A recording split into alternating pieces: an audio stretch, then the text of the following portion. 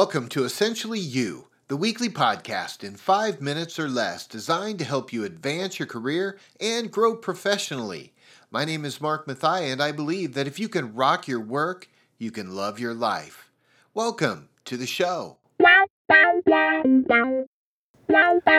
love what Neil Gorman says. If you dare nothing, then when the day is over, nothing is all you'll have gained. That's a perfect way to start a conversation about fear. There's a danger in chasing fear, I believe that.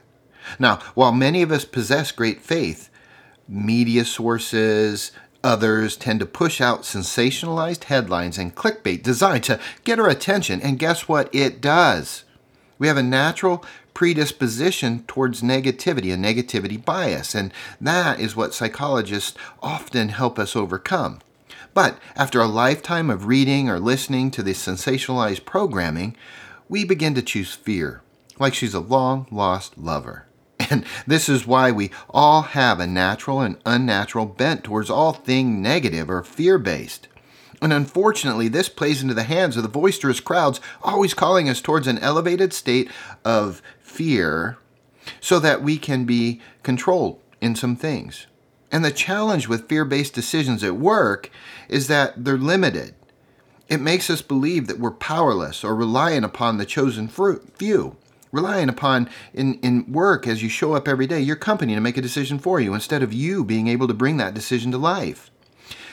Whoever controls the narrative is the ones that will win in that scenario. However, when we want to become part of that 20%, the 20% that's making the impact for the rest of the 80, then we have to break past fear-based decisions and move ourselves into faith-based ones. The sort of positive future or potential that we dream of. Because when we are fear-based, we automatically set ourselves up to say, what's the worst thing that could happen?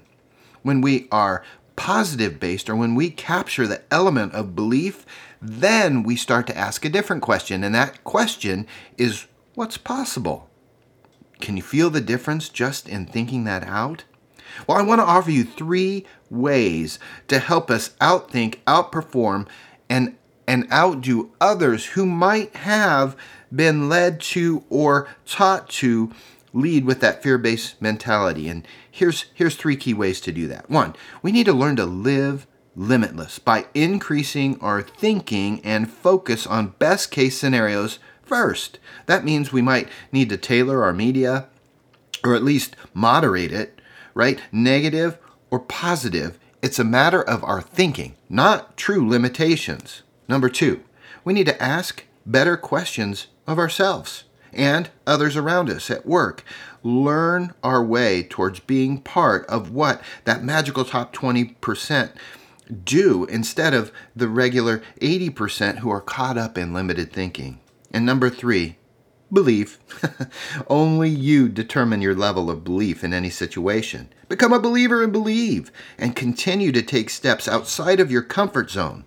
Look, I'm tired of living in fear and fear mongers and all the charlatans who tried and who get paid to make us choose fear and limit our thinking. Rather, I choose to live with faith and perform my utmost for the people I serve as leader and for the people I care about deeply. And when we can all do that, I'm telling you, we'll move forward.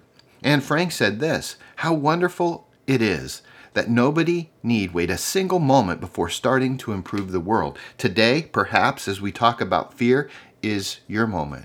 Maybe today you can shelve some of the fear-based thinking and start asking the question of what's possible. Get inspired and get out there and rock your work so that you can love your life.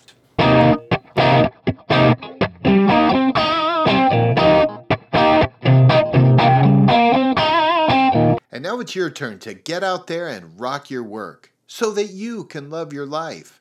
Not every job is going to be your dream job. I get that. However, if you can use your strengths every day and you know your stuff, the sky is the limit.